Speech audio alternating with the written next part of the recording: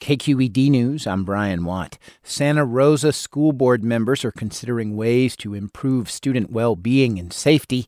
That's after hearing community fears of school violence at a packed board meeting this week. KQED's Riley Palmer reports.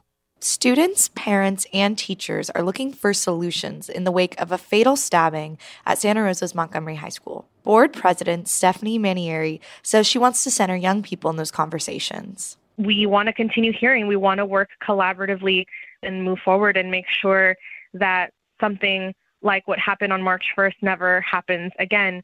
I think we're recognizing that the tools that we have in our toolbox, they haven't been working. Students are asking for more mental health access to therapists and wellness centers.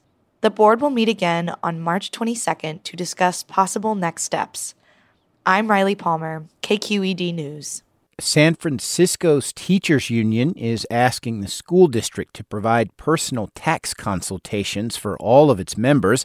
That's after an error by the district that could delay tax returns and refunds to teachers and staff. SFUSD told staff this week that it failed to file 3 quarterly wage reports to the state in 2022.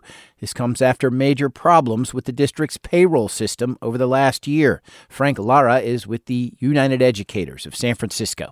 And so this one kind of resurfaced a lot of really anger, frustration, distrust. But the impact is fortunately not as severe or unrectifiable as other issues. I'm Brian Watt. This is KQED News.